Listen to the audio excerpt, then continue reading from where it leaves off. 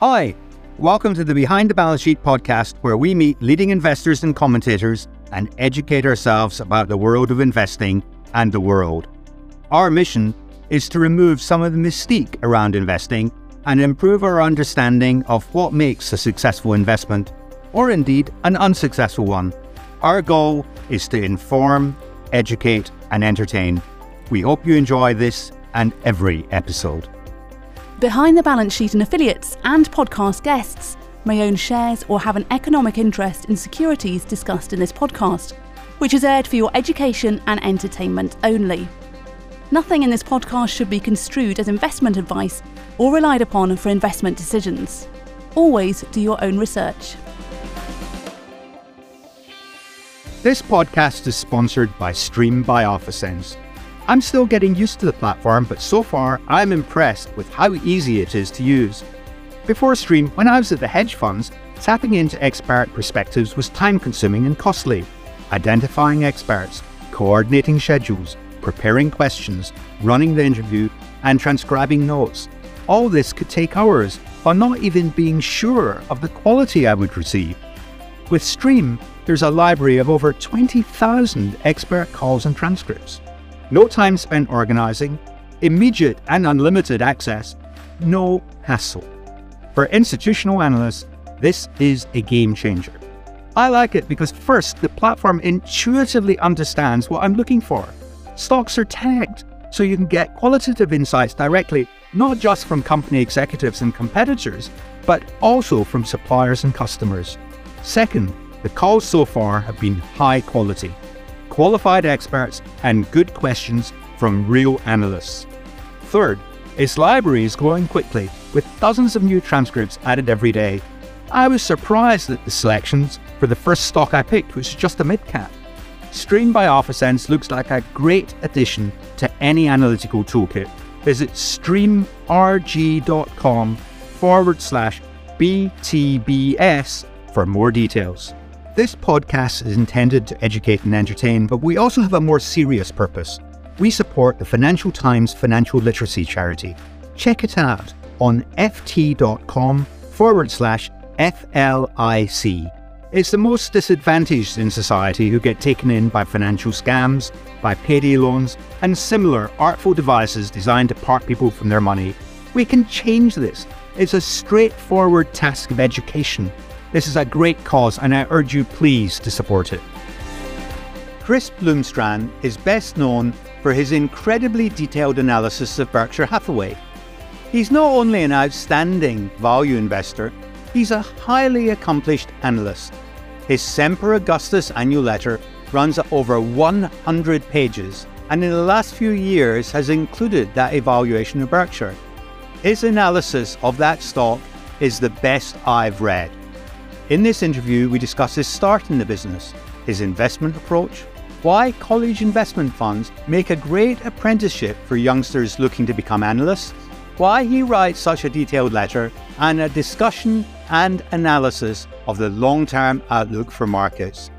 Chris has a simple and straightforward, long-term, value-based approach to investing, and he's just full of wisdom. I really enjoyed our conversation, and you will too. Well, Chris, welcome. Thank you so much for coming on the podcast. I've been looking forward to this for ages. Yeah, Steve, this is terrific. I love the podcast. I love a lot of the work that you're doing, so it's a thrill to be here. Well, listen, did you always want to be an investor? I mean, I believe your first investment in a Norwegian tanker company was a zero. Why did that not put you off? So why did you want to be an investor, and why did you not get put off? Well, lighting all your money on fire, hard-earned summer job money, some scholarship money that was left over, it's fairly off-putting, discouraging. And I suppose it's like sports or falling off a horse. When you get knocked off, either you get back on and go again. Injuries in sports, you kind of fight through them. So I suppose, either this is a really bad hobby and you need to find something that you don't lose all your money at every time you do it, or you need to figure out what happened. And I thought I knew what I was doing. I was in college, and I'd moved from the engineering school to the business school. I fancied the stock market, always kind of followed stock prices in the tables. And at that point, I'd kind of fallen in love with it.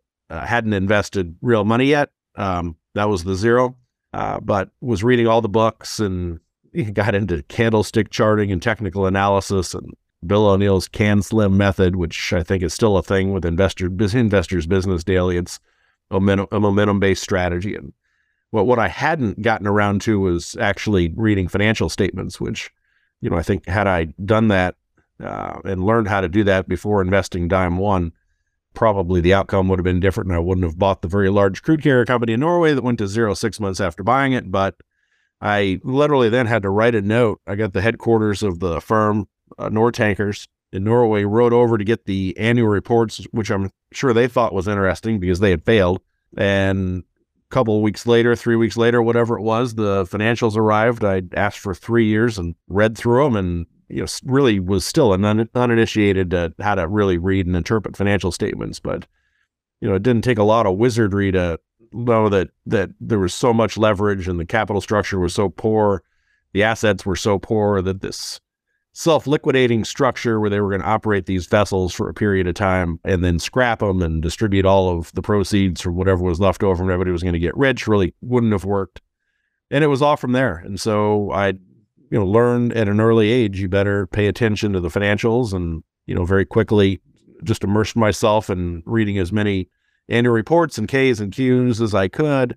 And that has become a repetitive process for life, and I've turned over an awful lot of rocks between here and there, and learned in what was retrospect, a very valuable lesson. I mean, you don't want to lose everything, but I think it was pretty grounding. The thing I wish I had done was, in addition to ordering and reading the financials, I wish I'd gotten the stock certificate and framed it and hung it on the wall as a reminder. In any event, ship has sailed, I'm sure, on that one, or sunk as the sea. Sure, you'll be able to find. I bet you somebody will send you a copy of Nortanker's share certificate so you can frame it and have it as a reminder. But it doesn't sound like you need much reminder. Now, look, you started your own firm before you were 30 years old. What gave you the confidence to do that? I mean, that's a big, bold move. Well, opportunity knocked and came along.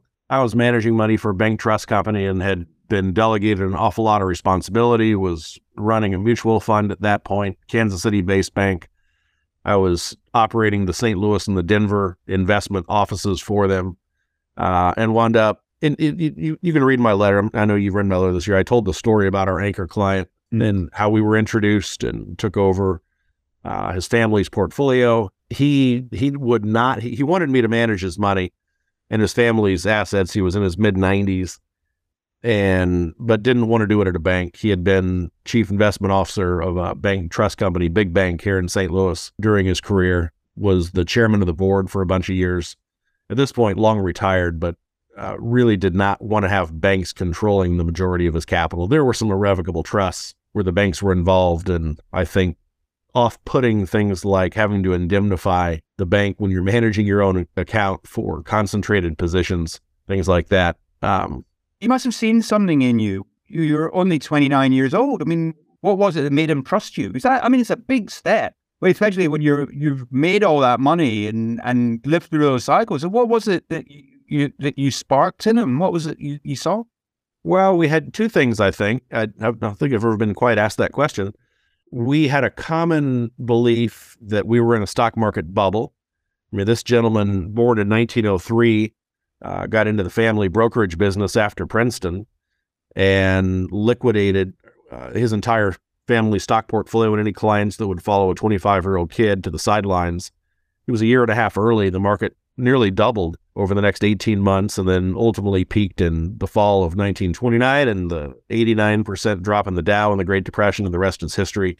Well, at those lows, he bought things like GE for less than the cash in the business. I mean, genuine Ben Graham nets before Ben Graham wrote about him in Security Analysis, the 1934 original edition. I mean, Mr. Smith, Bob was, my client was acting on the bear market because he had capital and not writing about it. Was a very accomplished investor. We spent several months getting to know each other before we pulled the trigger, and Chad, my business partner, and I hung the shingle. We'd always wanted to run a money management firm together. Hadn't anticipated doing it, just shy of my 30th birthday. But in getting to know him, I had quite a bit of fluency in really most of the things that he owned, because I'd spent time with General Electric and had concluded by that point, I mean, this is the end of the Jack Welch era, had concluded that the culture of GE was rotten. 2/3 of the business was now finance, consumer finance, business finance. They had the reinsurance operations, and the financials had become so complicated. The culture of making the quarter by a penny it is not suitable for the insurance world in particular. Absolutely, yeah. And so, really thought that GE had problems. The leverage in the business, the off-balance sheet special purpose vehicle liabilities were extraordinary. So, one by one, we kind of spent time in the portfolio and concluded that the most of these companies were really no longer objectively earning their cost of capital. You were late 90s, so prices were sky high. And, I grew up having lost all my money on Trade One, but in a culture of a value investing oriented trust investment company. I was a price to earnings, price to sales, price to cash flow, dividend yield investor at that point. And it was pretty easy to spot overvaluation throughout many of these blue chips. So you overlay a lot of them no longer being great companies with very high prices, and it gave us the opportunity to then donate a lot of these to a family foundation and some CRUD accounts, which essentially pay a portion of assets, call it income, to the donors for life, and then the assets are left to charity. We were able to clean all that up and liquidate a very substantial portion of the portfolio over the course of a year and a half or so, and flip the proceeds into those securities that had gone begging. The market bifurcation was extraordinary at the peak of the tech bubble. You had the very expensive blue chips really got expensive in 98, around the time we started the firm. Late 98, middle 98, that's when Berkshire bought Gen Re using Berkshire shares as currency in that deal. Pepsi traded at 50 times. So all these blue chips were so expensive. And then that kind of morphed to the tech bubble where, not only your internet TMT companies, but legit businesses that I think the world forgets how many real businesses traded at 10 and 20 times sales. Tech companies, Microsoft trading at a 620 billion cap, 120 billion in revenues. They were immensely profitable, 38% profit margin. So we sold all that stuff, sold 90% of the GE. He had said, well, he loved talking about benign neglect, and that essentially, I think, was a valuable lesson for me to observe what the family's portfolio and how it had evolved from the 1930s.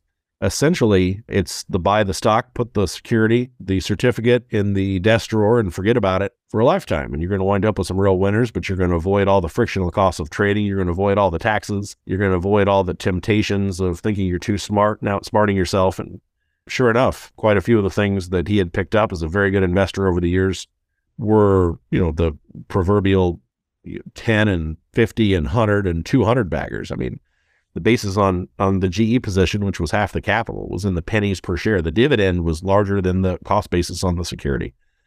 And so, but his philosophy of benign neglect, he said, look, GE has been the best performing position that I've had for a lifetime. It's treated the family very well, but I wholly endorse what you're saying. He says, why don't we I'll let you sell 90% of it. So with that 90%, that GE is down 80% from where we sold it. They've done a 1-for-7 reverse stock split since, and we've made about 11% on our equity investments over the 24 and a half, now 25, 24-year history of the firm.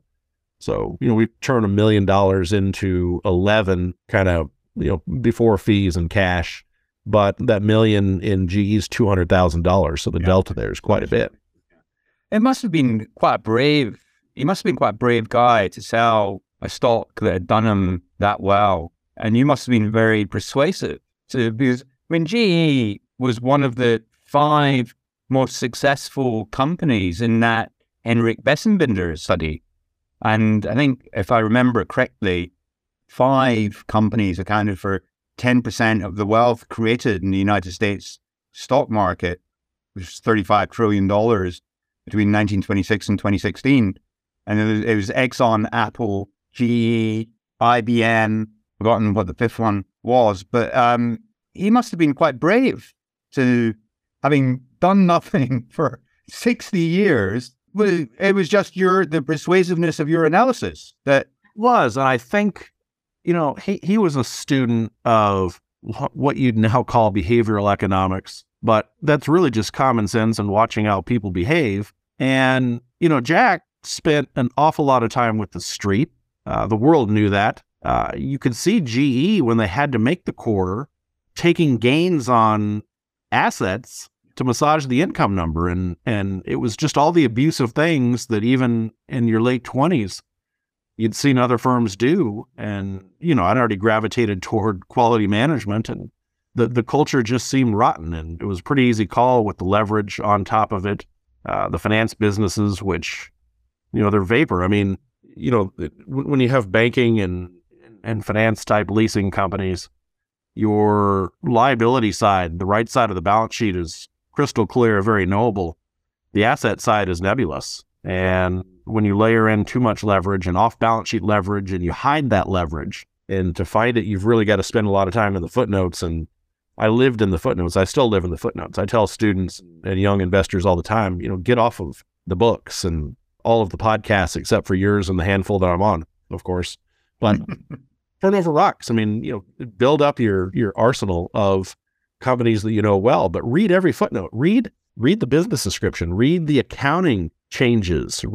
Read how revenue recognition works in those footnotes. And a lot of it's repetitive and a lot of it's boilerplate. But when things change and you get a new accounting pronouncement, that's when the light kind of goes on and you say, oh, well, this business is going to treat this accounting convention differently than that business. And you wouldn't know that other than, immersing yourself and taking the time. And so, and I'm a slow reader. I'm handicapped by being a very slow reader. So, I couldn't get through as many businesses as I probably would have liked, but for reading slowly, I think I absorbed an awful lot and still absorb an awful lot when I work on a project, and tend to retain a lot of information, weird numbers that just kind of have been embossed on the brain. But it's the going slow and really paying attention to what you're working on. I've never been in a hurry to get anything off my desk if it mattered. And, we live in this world of immediacy now where even I find myself distracted by the phone because I've got a computer on the phone and I've got screens in front of me with data. And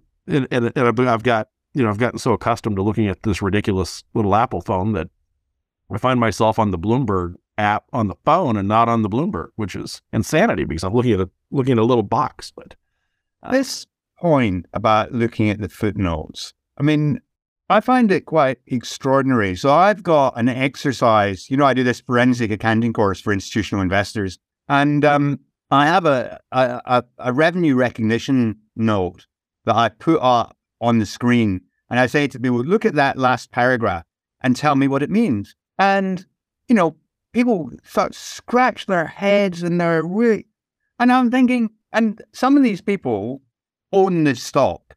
This is the thing that I find most perturbing. So I did one particular course. The reason I came to this stock was that I do the course in two halves. So the first half is about the theory, about how people cheat and how people massage earnings. And the second half is about how you spot all this. And in between, I leave a week in between because that helps retention. And it also gives people a week to think about what I've been talking about. And often I'll come in the following, they'll say, oh, I was looking at this stock and I found this thing. What do you think? And so sure enough, I got asked to look at this particular company because one of the big bulge bracket banks had put out a note saying its R&D policy was suspect. And so I come back the following week and I go to put the R&D policy out. I get the wrong page and I turn to the revenue recognition note. I say, oh, well, let's look at this. And there were 3 analysts in this room, all of whom worked on funds that owned the stock, and not one of them had read the revenue recognition policy. And why is it that people believe you can just take shortcuts? I mean, when we were learning, it was drummed into me. This is, you need to understand how the company recognizes revenue. Why do people not pay attention to that? Is it just because it hasn't mattered? Yeah, when you're young and you've immersed yourself and you uncover those kinds of things, or you find a business that elongates the depreciation schedule of a fixed asset to a now much longer period of time than industry convention, and you go to the analyst that you work with that covers the stock to talk about it, and they have no idea what you're talking about. It's then when you realize that everything you were taught in school about efficient markets is insane, because if the world knows all information immediately and acts rationally on it, it was pretty apparent that very few people even read the annual report beyond the CEO's letter or the chairman's letter. And how in the world can you have efficiency in the market if nobody knows what the hell's going on? So, yeah, well, I suppose the problem then is it's like the David Einhorn issue that, yeah, I'm doing all this work, but there's nobody to take it. You know, I've done the work. I've realized the stock's cheap. I've bought the stock, but there's nobody else looking at it. I mean, do you think he's right about that? No, that's absurd. I have a lot of respect for David, but this notion that value investing is dead, price is the great arbiter. Assets that are cheap don't stay cheap, because those that do appreciate what something is worth aren't going to let it stay cheap for long. If businesses get too undervalued, you see them taken private by the board of directors and the management, or you see acquisitions. The notion that value loses during the latter stages of a bull market, I mean, we've seen just insanity and speculation beyond what we saw in the late 1990s between profitless businesses trading at 10 and 20 and 30 times revenues, between the SPAC craze, even where in a world where we've had too much leverage, which has pushed against economic growth. We have very little growth in real GDP per capita now, and that's been the case since 2000, since the tech bubble. And so the places where you have organic growth, the market got that right, and valuations accreted accordingly, but then to the point where you were overpaying. And you took the 100 best businesses in the world, most of them were in the United States, well, a lot of them were in the United States, and they traded at silly prices here in the last 3 years. You know, even in my portfolio, Costco traded at 50 times earnings. Wonderful business, one of the best businesses on the planet. It's not worth 50 times earnings. And you can go through the roster of blue chips, not just tech, not just the big five, what I call the Fab Five. It's not just those, but you had an awful lot of overvaluation, similar to, I guess, what would have been the Nifty 50 in 1972. And so if you're a value guy or you're a value investor and you're clipping along, making 10, 11, 12, 13%, but the S&P for the 10 years ended 2021 did 16.6%, or the Fab Five compounded for a decade at 29.8%. Well, were you an idiot? And, are you part of this value world that's dying and dead because you didn't keep up with that? Well, if you've got a process like we do that we think we understand what we ought to make per year because it's a derivative of what the underlying economics of the companies that we own are, and we're earning those returns, we're in good shape. Then you get to the extremes where all of a sudden the world wakes up and realizes, oh, geez, price does matter. And I guess that's when value is always back in vogue. Maybe we're there. I mean, you've still got the market down a bunch this year. We've got energy in the portfolio. So, I was in Zurich speaking at a conference, John Mihalovich's MOI Global, in June, and one of the folks in the audience asked me during my presentation, "How are you doing for the year? What are your returns?" And I said, "Well, it's going to be the kiss of death here, because I'm going to tell you that we're up about 10, market's down a bunch." And sure enough, that was our peak for that period. We were up a little more in April. Berkshire was way up for the year. A lot of the stuff that we own. And so in 8 days, not 8 trading days, but 8 days, we went from up 10 to down 3. We ended June down 6 and change. We were down 11 at September.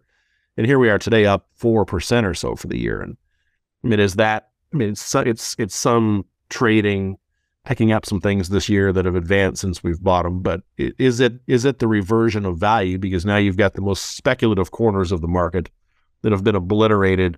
The SPACs have been obliterated. The 20 multiple to sales have been obliterated, but even the excessive valuations of your long duration assets, these great blue chips, and certainly these big techs have been hammered down for myriad reasons. Certainly, rising interest rates are going to push on multiples. Inflation is very much pushing on margins. I mean, you've got the S&P, which had earnings of $208 at year end 21.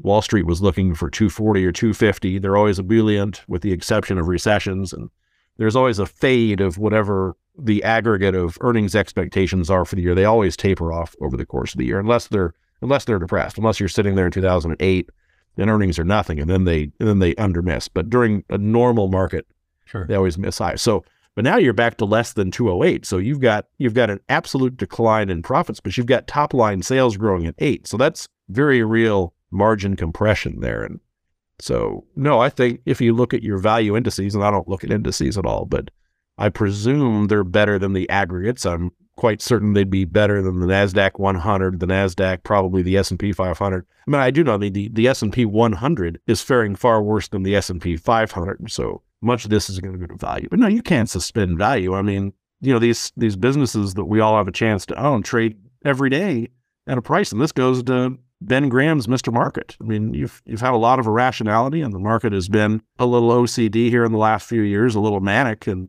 now you've got a little depression setting in, and, if price matters to you and business quality matters to you, then that's what will be the rise of value. But no, it's silly to think that value is gone and a dinosaur and dead forever. That's just. Yeah, I'm not sure that he thinks that. I mean, I think he thinks that, in the old days, he could be a bit ahead of the pack, and there would be enough people doing what he did that would spot the things that he'd spotted and come in and buy them from him. And now he's kind of relying on a private equity bid or them buying shares back, because there's not the same attention. There's not as many people like you as there used to be. And so, and I guess there's an element of truth in that. If you enjoy this podcast, you're bound to enjoy our free newsletter on Substack. It's a weekly email on interesting investing topics. Visit behindthebalancesheet.com and hit the sign up button. While you're there, you might want to check out our brilliant online investor training school. Hundreds of students have taken our flagship Analyst Academy course, which teaches you everything you need to become a serious equity investor. And if you're a professional investor, we run a forensic accounting course for institutional clients, and soon a cohort-based course for serious amateurs. Email us at info@behindthebalancesheet.com. Let's turn to your letter, because you write this amazing 100-page letter. I mean, why do you do this? It is like so much work, and it is so brilliantly written. It must take you forever. I mean, is it just a labor of love? Is it giving you some benefits? What's the motivation? Well, it is a labor of love. I very much want our clients, those that are willing to take the time with the letter each year, to really know how we think and how we look at the world and valuation and the businesses that we own. The letter was never public.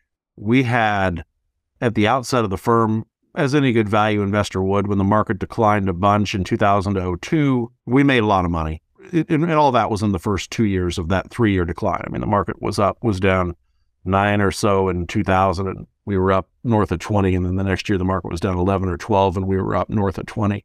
And then we fell in line with the market in 2002, but very similar to what a lot of value investors would have experienced in 2008. We were down half the decline in the market. Actually beat the market in 2009, despite having lost half on the decline.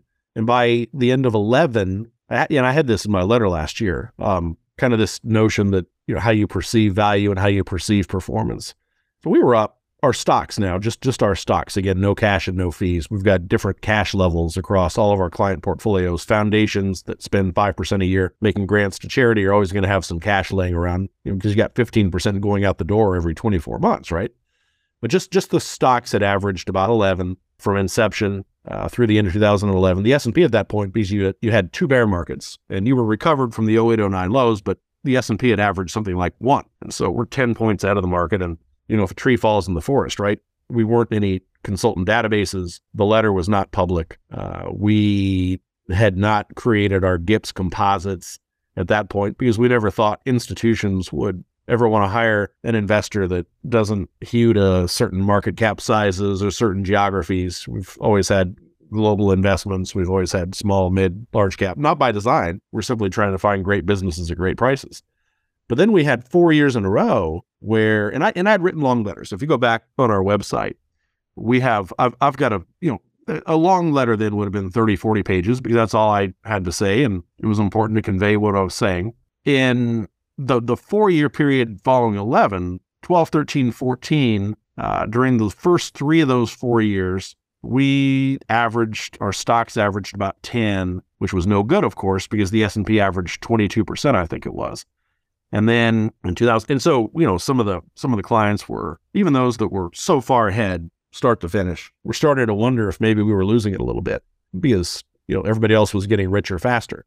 Well, 2015, that was no fun from a client handholding standpoint because we were down 10 or 11. Berkshire, our largest holding, was down 12.5%, and the FANGs led the market up 1.5% or 1.4%. So then, really, we had, far more of the natives were restless, and we're working the phones, or the phones are. I've got inbound calls coming. And, what the hell's going on? Are you guys losing it? I think Warren Buffett's gotten too old. He's probably lost it too. And, what are you guys doing with that? Well, the pat answer is, look, neither Warren Buffett nor Semper Augustus can control stock prices for 4 years. Best to look through to the underlying businesses and what we own, and have those businesses gotten more valuable over the last 4 years? Have the new companies that we've bought into the portfolio added value, added intrinsic value to the overall valuation? And frankly, at the end of 15, the portfolio was really cheap, nearly as cheap as it had been in firm history.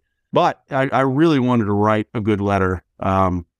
And with Berkshire being such a large position and in the crosshairs of so much doubt, I'd always wanted to write up Berkshire and all of the accounting adjustments that I make to derive what I call kind of economic earning power, the moving parts of the subsidiaries, how we value each of those on a sum of the parts basis. Really all the 4 or 5 methods that I would use to value the company I thought was important to share with our clients.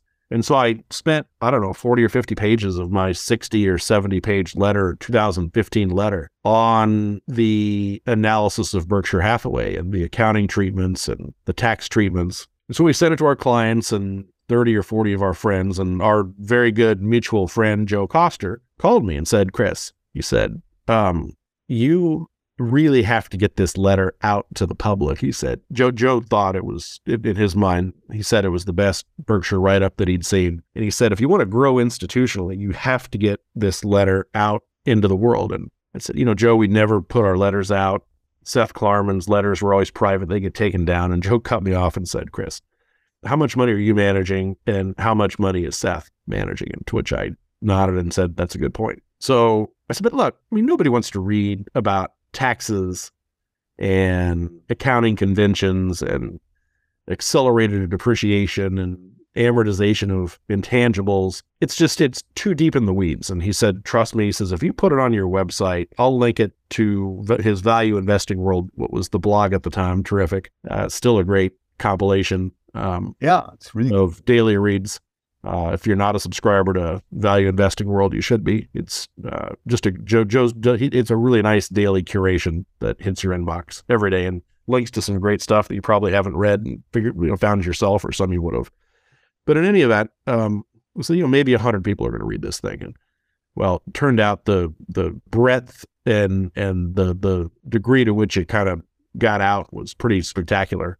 Lots and lots of downloads, lots and lots of reads. So without it really ever intentionally being a tool to help the firm, it wound up being a great tool, because what's evolved is those folks that hire us now, whether they're family offices or institutions or business owners or public company executives, I'm kind of flattered. I'm stunned that so many people read the letter and read it every year and take the time. By the time they get to us and are interested in being clients, it's a highly curated, kind of self-selective pool of people that are really smart and happen to, be curious about investing, and I've got a lot of folks that are just kind of clients that are retired investors, that are super investors, but they're in their 70s and 80s and they don't turn over the rocks anymore. And they have kind of decided they want to have us at the helm of their capital, which is terrific. But really more so, I've always been so grateful to the Warren Buffetts of the world and the Ben Grahams of the world, these folks that didn't have to share how they think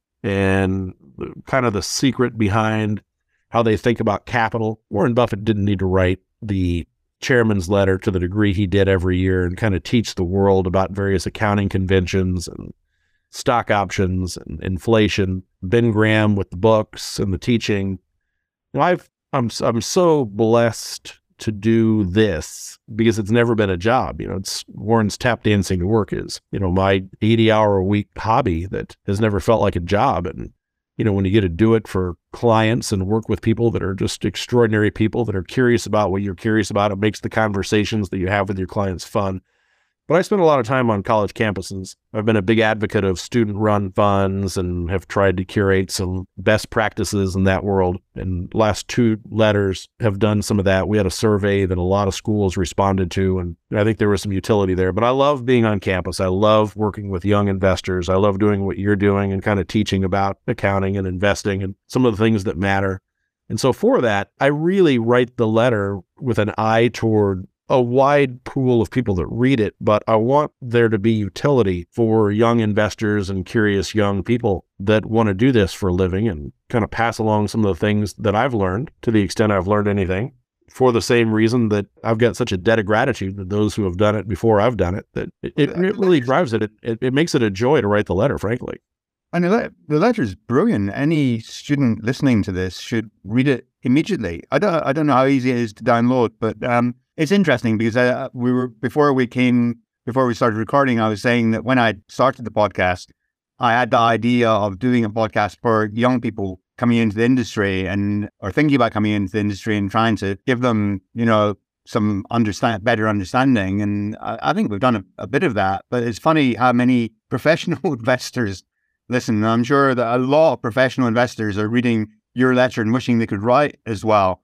I mean, it's really amazing. Just on the student investment funds, I mean, I was quite intrigued about this because I've tried to do as much as I can with universities here, a bit in America, but mainly in the UK and in Europe. And it's my theory that students in the UK are lazy and students in the US are committed and keen. You're laughing. I am being in all seriousness. So students in America are much, much more committed. They're, if you come to university here, then, the pub is a great attraction. Not as much as it was in my day. I mean, it's not, people are more serious today, but not a patch on the US.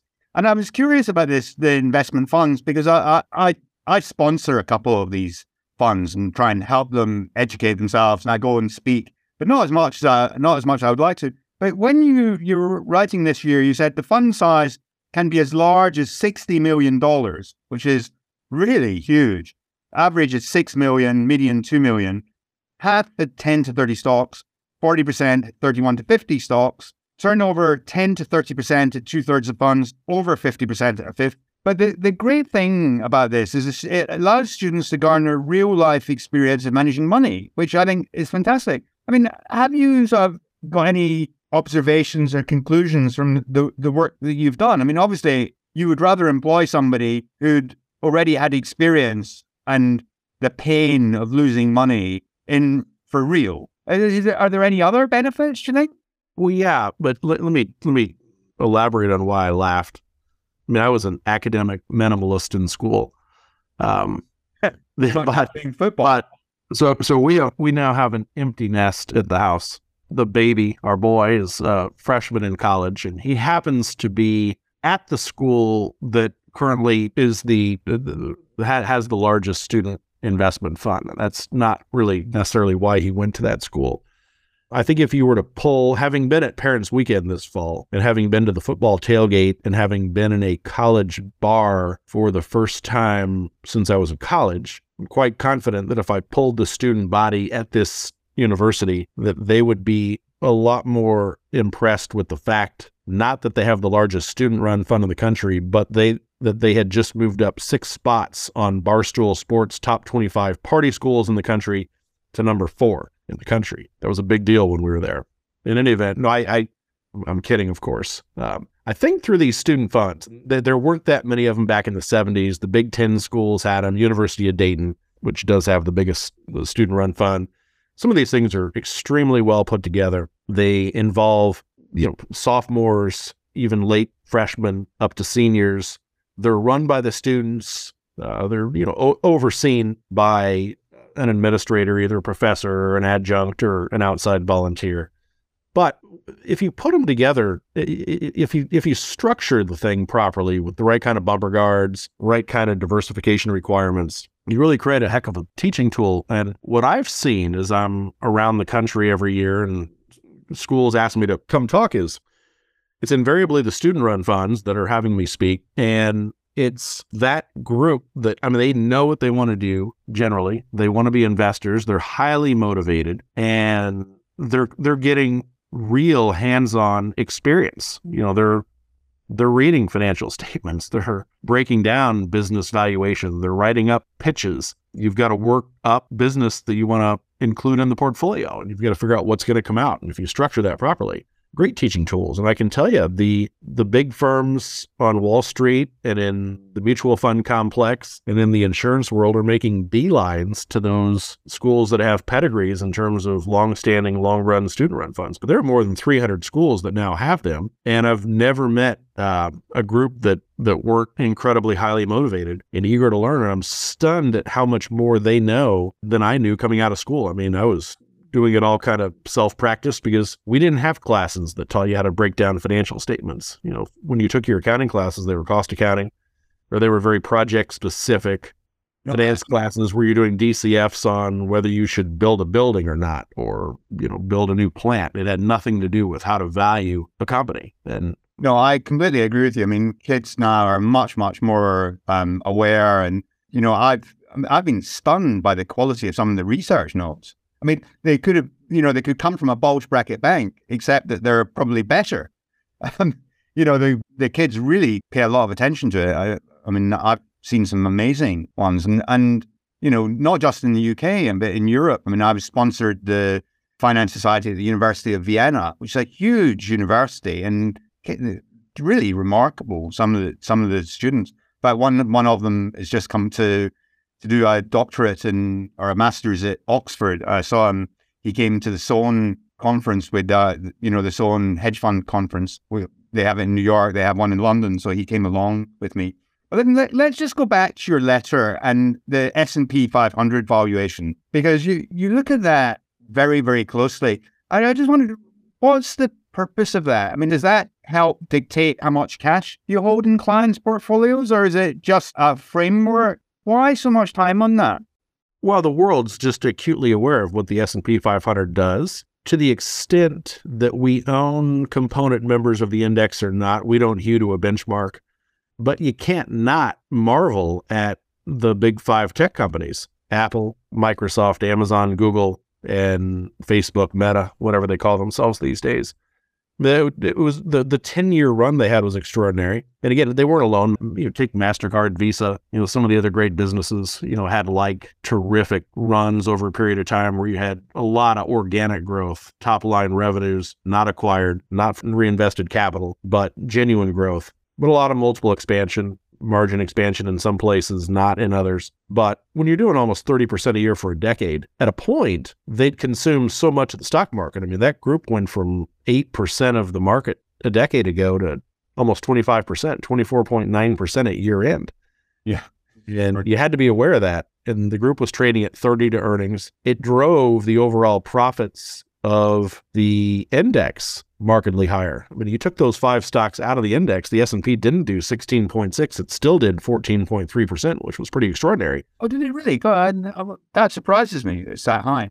The way you do this, I think, is really brilliant. So you break down the total return into the multiple expansion and the EPS growth. And the numbers, I really love the way you did it. So this is the 10 years to end of 2021. So the S&P total return 16.6%. So the multiple expanded from 12 to 23.6. So 6.1% per annum. So we've had a bit of a correction in multiples, but not that much. I mean, where do you think that multiple goes over the next 10 years? Because in an inflationary environment, we should see a contraction in multiples, no? Yeah, so so Jim Grant was really nice to ask me to speak at his conference back in October. And I updated the work that I had on the annual letter to account for the decline in the Fab 5 and the decline in the S&P 500 to show what a 30% decline in the tech companies and a 20% decline in the index had done to the long run picture. I didn't really present the full bear case, which would involve durable inflation, perhaps. But, you know, all I did was took the multiple back to its long run average of 15.5 as one of the cases. And I took the margin back down to various levels, 13.3% I think, was unsustainable. 3 percentage points of the gain from 9 over the last 25 years has come from increasing corporate debt on the balance sheet, but at increasingly low interest rates. So the interest burden is not that high. And you got 3 full percentage points of the 13.3 that came from a lower interest burden. Oh, really? The tax code change in 2017, the TCJA, that took the rate from 35% to 21% on the U.S. portion of profits, which are about half of profits. That added almost 1% to the margin. I think to your point, if you were to take Warren Buffett turns out was wrong. If you go back to, I think it was 1999, he had a speech that he'd given at the Allen gathering in Sun Valley, Idaho, that he then turned into an article that he wrote for Fortune magazine. The premise, though, was really that margins are mean reverting. And in his lifetime, he'd seen profit margins kind of range between 3% and 6%. And you had broken out of that. And by 2000, you took the profit margin up to 7.5%. So, only at one moment in 1929 was the margin higher. It was 9.5 or 9.4%. But most of the time you were kind of range bound. But again, think about his investing career to that point. A lot of it involved 2 decades of high inflation. And so I've actually got some work that I'm doing for this year's letter that starting to gather some of the data, but I don't really start in earnest on the letter until January 2nd. But I know I'm going to have a section on what the inflation of the 70s looked like. Oh, brilliant.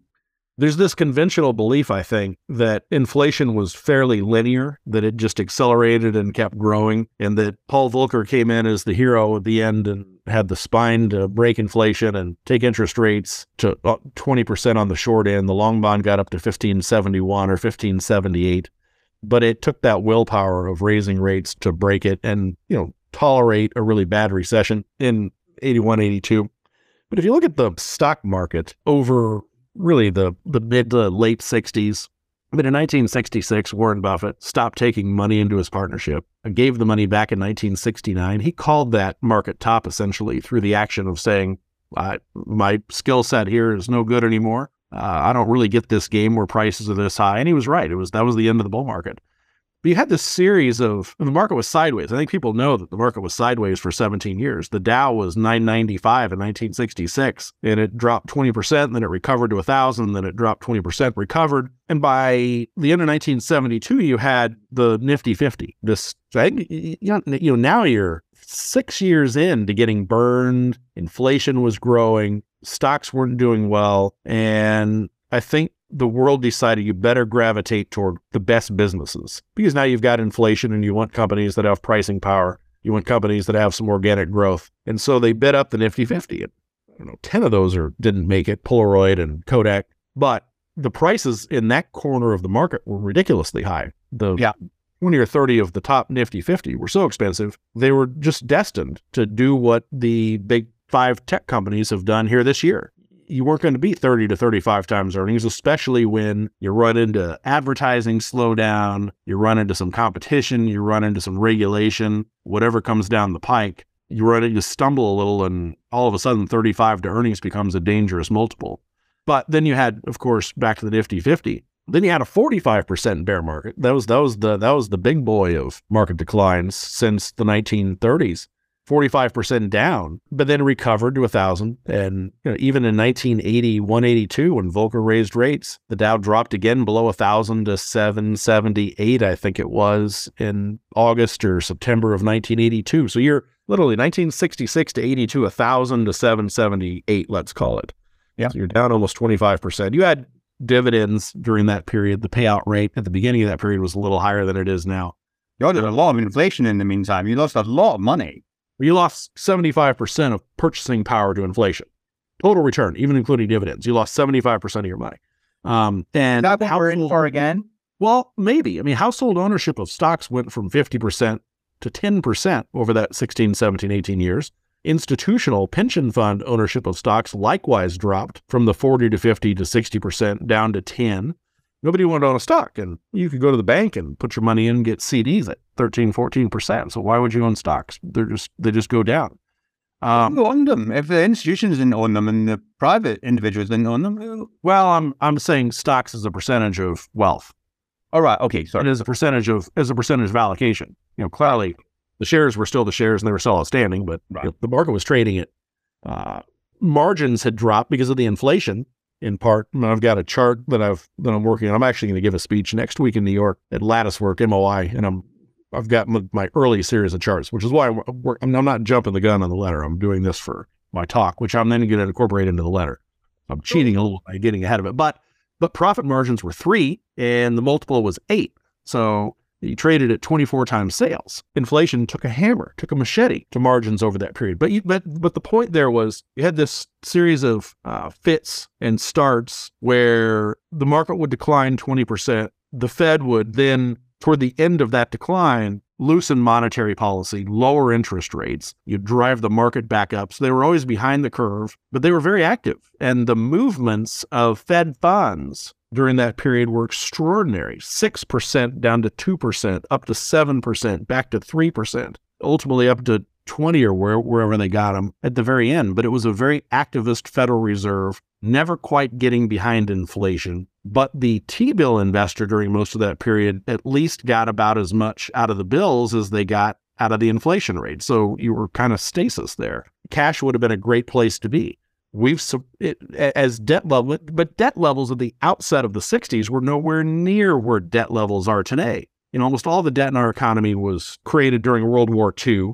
We had paid that down. And by the end of the 80s, or by the end of the 70s and into that 81, 82 low, the high in interest rates in 81 and then the low in stocks in 82, total credit market debt was 158% of GDP. You couldn't have a lot of debt because rates were so high.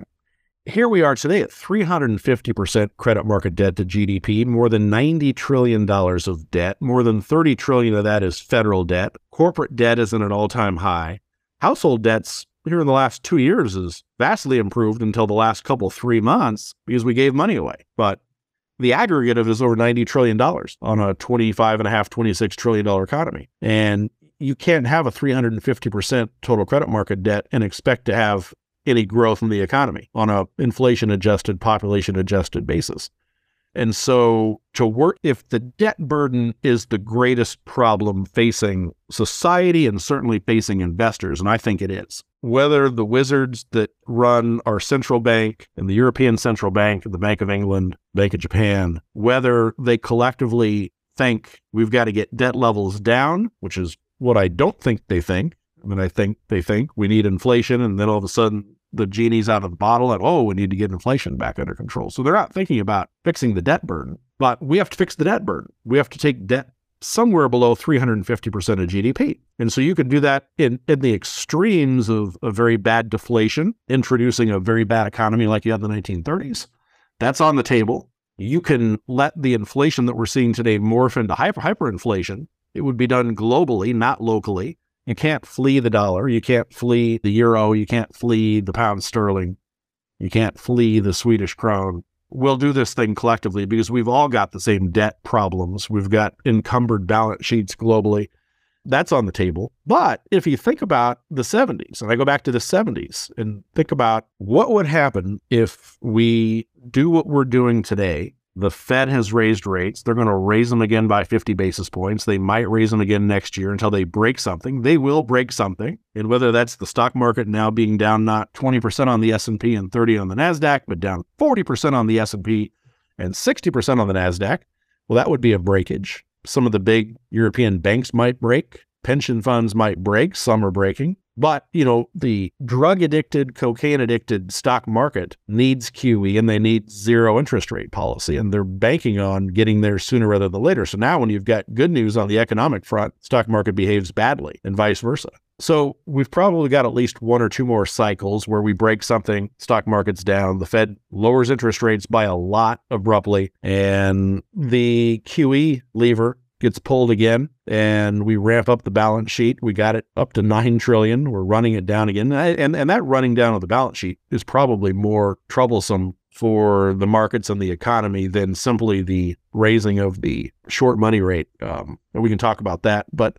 You think so? If we're going to have a series of these bear markets and we're going to have a series of interest rate increases and declines, we know that the tax revenues will fall short during recessionary periods, and we don't really elect people anymore that tolerate things like less government spending. So we'll have larger budget deficits, but we will work down corporate debt. I mean, we'll have creditors become the equity owners of business when interest rates break, and there's so much corporate debt that's financed at the short end of the curve in commercial paper and floating rate debt that if, we get 2 years in of inflation running hot and money rates below inflation, once you start to refinance more and more of this debt at higher yields, again, you take a hammer to profit margins, stocks will get hurt. And those of the over-levered balance sheets will lose the businesses. That's just the classic capital cycle. That's what ought to happen. If you're an Austrian economist, that's really what ought to happen. Sure. But I can envision taking total credit market debt from 350% to pick a number, 250 to 200, simply by inflation running hotter than the money rate for 15 or 20 years. That's absolutely on the table, and that's no fun. That then introduces perhaps a flat market where, back to your question on the attribution of where earnings come from, then your multiple is likely below 15.5 times, which is the long run average. Your profit margin of 13.3 is now a pipe dream, and you're back where you were 10 years ago at 9, or maybe you're 8, maybe you're 7, maybe you're 6. So you get a combination of margins and multiples coming back. You might have very high top line growth. I mean, this year, again, you've got 8% growth in the economy. You got 8% nominal growth in sales, and margins are under attack. Do that for 15 or 20 years and it's no fun. People get pretty frustrated and despondent on financial assets at that point, perhaps on real estate at that point. And it's an ugly period, but who won? So step back and ask who won during that period. Certainly the indices did not win because you went from high margins to low margins. You went from high multiples in the 60s to very low multiples in the early 80s. You got crushed. You lost to inflation massively. But Warren Buffett won. He had bought National Indemnity in 1967, and the opportunity to then buy things like the Washington Post and Geico and all the things that he bought in the 70s with the insurance capital and reserves, the trader mindset, what we do for a living. We're not manic traders, 15% annual turnover. 5 or 6 of that is generally bringing new companies into the portfolio and eliminating companies. But there's trading within the portfolio. We'll all sell things that are dear, buy things that are cheaper, trying to keep the overall valuation of the portfolio cheap. And I think if we're going to have that period, and the end game there is to shrink leverage, absolute systemic leverage. You don't want to be in cash, I don't think, because we're not going to get rates up to the inflation rate. We can't, because debt levels are far higher than where they were again throughout the 60s and 70s. I think businesses wind up being a pretty good store of value. And if you get the extremes of deflation/depression or hyperinflation, nobody wins in any of those environments. If you've been in Venezuela, Argentina this year, your stock markets there are up 100, 150%. Turkey's market is way up. Stocks go up during hyperinflations, but you lose more than up to the decline in the purchasing power of your currency. So it's you're painting quite a bleak picture. It's not a picture I disagree with at all. I think, a period in which we've got much more volatile markets, in which we've got some margin compression. It was interesting you were saying that the move from 9% to 13% in the 2010s to 2011 to 2021, and of it being 3% from interest rates, 1% from corporate taxes. Well, both of those are going to reverse, and operating margins are already pretty high and will be eroded by inflation. So compression in the multiple. What this means, however, is that the last thing you want to do is be in an index fund, because you've got to be, I find people look at me incredulously when I say, well, I'm a believer in kind of decade-long cycles. So you get to the end of a decade and you should probably do something different the next decade from what you did in the previous decade. That's kind of worked. And so owning the FANGs was good in the 2010s, unlikely to be good in the 2020s. Being a passive investor was good in the 2010s, reasonable in the 2000s, not brilliant. But being passive, I think, is going to be a disaster. Is that reasonable? Well, I think when you bracket your time series and you're a passive investor when margins and multiples are both high, you're destined for a mediocre, more likely a very poor experience. You're going to lose money. If you were an index investor at the end of 99, you lost money for a decade, and you had periods during that decade where you were down 50% and then down 65%. Assuming you stayed in. Yeah. Assuming you stayed in. Yeah. I mean, assuming you stayed in. If you were a passive investor and came into the market in 08, 09 at the lows, you had a delightful experience. You're still in an overvalued market by historical yardsticks. Inflation is higher than it's been. I'm not sure. I believed until more recently that I thought the end game here was probably deflation, an absolute decline in the price level. I don't think we appoint central bankers and we elect people that will tolerate that. I think they'll lose it on the inflationary side. Well, I think inflation's here and it's here to stay, isn't it? I mean, in the UK, we've got strikes. No, I mean, there are so many parallels with the 1970s here. I mean, I know the situation's slightly different in the United States, but I don't believe it's radically different. And, I think we've got inflation is out there, is escaped. And I don't think it's possible to rein it back in. And yeah, I mean, I know you could liken some of the recent excesses to Japan in 1989, but I'm not sure that we've got a Japanese-like situation. I think we're much more, but we'll see. I mean, the interesting thing is, of course, that none of us know because we can't really look back at history and say, oh, it's like the 1970s. But as you say, the 1970s, you didn't have debt to GDP being so high. So, I mean, if Paul Volcker was appointed tomorrow or his equivalent, he couldn't put interest rates up to 15 or 20% because the government couldn't afford it. I mean, it would just, it's just an impossibility. So we've got, it's interesting and fascinating. Listen, it's been so wonderful of you to give up your time and been fascinating to talk to you. I did tell you, but forgot to remind you before we came on, that I usually finish by asking people to recommend a book or books. Have you got a book that you would recommend? I pulled a book off the shelf that I think any young investor or investors that don't live in the financial statement should read, and it would be one called The Smart Money Method. Oh, no, you're not allowed to use it. No, you're not allowed to do that. Bro, I'm really impressed that you've got my book. Did I send it to you? No, I bought it. You bought it. Even better. I get £1.25 for every book. It's a wonderful teaching tool. It's a great book. That's very sweet. No, but you're not allowed to recommend my book. You've got to read a book. Well, I just did. You can edit this out if you like and cut it, but then I'll tweet about it, and so you really can't get rid of that.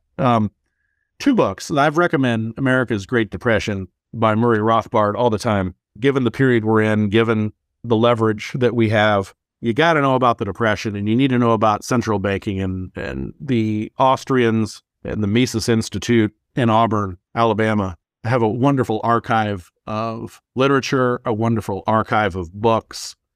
This is the must read. Because you have to have a sense of a macro framework today, given debt levels and given what's going on. And you need to know that this conventional wisdom where Ben Bernanke was just given a Nobel Prize because he studied the Great Depression. He didn't study that version of the Great Depression, I can tell you. So I think that's a must read. And then the other one, I'm asked all the time about investing abroad, and famous investors that I admire have been in things like Alibaba. And I've always said, look, I'm not going to places where I don't have the rule of law and I don't trust the political infrastructure. And so for that, I would never, ever, ever directly invest $1 in a company headquartered in Russia or in China. I don't directly invest in emerging markets. I'd rather get my emerging market growth with companies that are building plants. Heineken, for example, a lot of capital spending in emerging markets, building plants at 20 points on capital. Plenty of growth that way. But instead of me having to explain it in my aversion to finding myself in inhospitable places, I mean, we have Kinross Gold in the portfolio, and they had about 12% of their reserves in Russia. They lost them this year. They sold them in a fire sale. You ought to read this book, Bill Browder's Red Notice. It's been pretty widely talked about, but it was gripping. It's just read the book. And if you don't come away from that saying, why in the world would you ever invest dime one in a place like Russia, then you probably ought not be managing other people's money. So I'd read that. He's got another one that I haven't read yet, but it's supposed to be just as good. I read his book quite recently, and I've got his latest book in my reading pile. So I'm going to be reading that at Christmas. It was a fantastic book. And yeah, I mean, it's quite funny because one of the roles I had at one of the hedge funds, I used to sit next to a former Russian paratrooper. And we used to do quite a lot in Russia. And I remember having a massive argument with one of the bosses because he wanted to buy a Russian gold miner. And I said, this doesn't make sense because the time that you want to be in gold is exactly the time that you don't want to be in Russia. And it was a very amusing argument. I said, if things go badly wrong and the gold price goes through the roof, the chances are that owning the gold in Russia won't be the best strategy. And it seems so obvious to me. I mean, I wasn't, prescient about Putin or confiscation of assets or anything else, but it's certainly, it's a very strange place to invest. So we did it quite a lot there. And, I remember going to a conference in Moscow, and it was really quite scary. The whole thing was a scary experience. Coming back to my hotel at, quite late at night and walking along the street in, the center of Moscow, good area, plenty of bars and, people around. And I got stopped by somebody who claimed he was a policeman and wanted to see my passport. And I was within 100 yards of my hotel. But I said to him, no, sure, you can see my passport. You can come to the hotel. And I wouldn't let him stop me. But, you think you get in the door and he's evaporated. Yeah. Yeah. And you just think that's, you know that you're not safe. That brought it home to me. Yeah, Russia's very... Yeah, Bill ran, I'm not going to give the story away, but, he ran Arbitage Capital, and you find yourself, and the outcome, obviously, because you know what's happening in Russia, but you'd think, why in the world would you do this in the first place? I mean, obviously, it's risk-reward, and I'd cotton toward more of the risk management side than the infinite, unlimited upside of that some of these opportunities present. But I wouldn't be a good venture cap investor either. No, I think you probably would, but you might not be able to spend the money quickly enough, I suspect. You wouldn't be spraying it around quickly. I would have a hard time laying it out. But it's been such fun talking to you. I can't wait for you to come to London. I don't know when I'm going to be in St. Louis again, but hopefully I'll manage to meet up. Before we go, where do people find you and what should they know? Well, sorry, Steve. I cut you off there. I'm sorry. You had threatened to come to the Berkshire meeting, which you really need to do.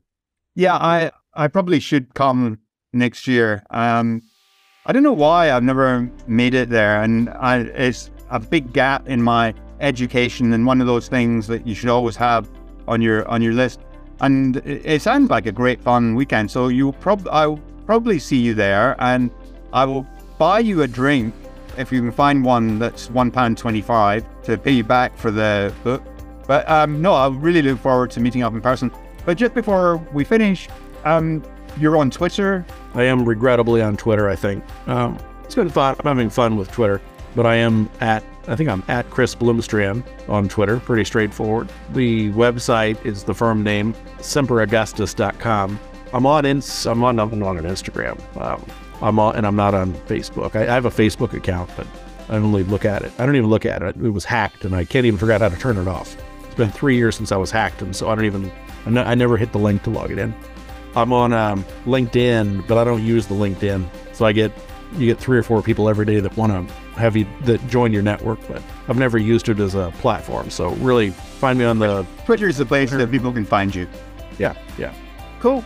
Well, thank you so much. Thanks, Steve. This has been great. It's been a lot of fun. Claire Barrett runs a podcast for the Financial Times with, I think, over 100,000 listeners. She told me my podcasts were good, but too long, especially for a commuter. So I've been trying to keep them shorter. But I could have carried on talking to Chris for another hour, quite easily, although I do like to respect my guests' time. I would encourage listeners to read his Semper Augustus letter, which I shall link in the show notes. And I 100% endorse Chris's comments about the importance of studying the financial statements. It was funny how he talked about understanding the accounting policies, especially those for revenue recognition, because that's also what I talk about. It's remarkable, in fact, how similar our approaches are. And for those of you who want to improve your skills in this area, I'm doing a cohort-based forensic accounting course based on the one I do for institutional investors, just a bit simpler. You can find out more on the website or by emailing info@behindthebalancesheet.com. This podcast is aimed at serious and aspiring equity investors. I hope you enjoyed it, and if so, please leave us a review on Apple Podcasts. And please check out our other great content on the website, behindthebalancesheet.com. Did I mention the free Substack? Thanks for listening, and the podcast is now also available on Amazon Music.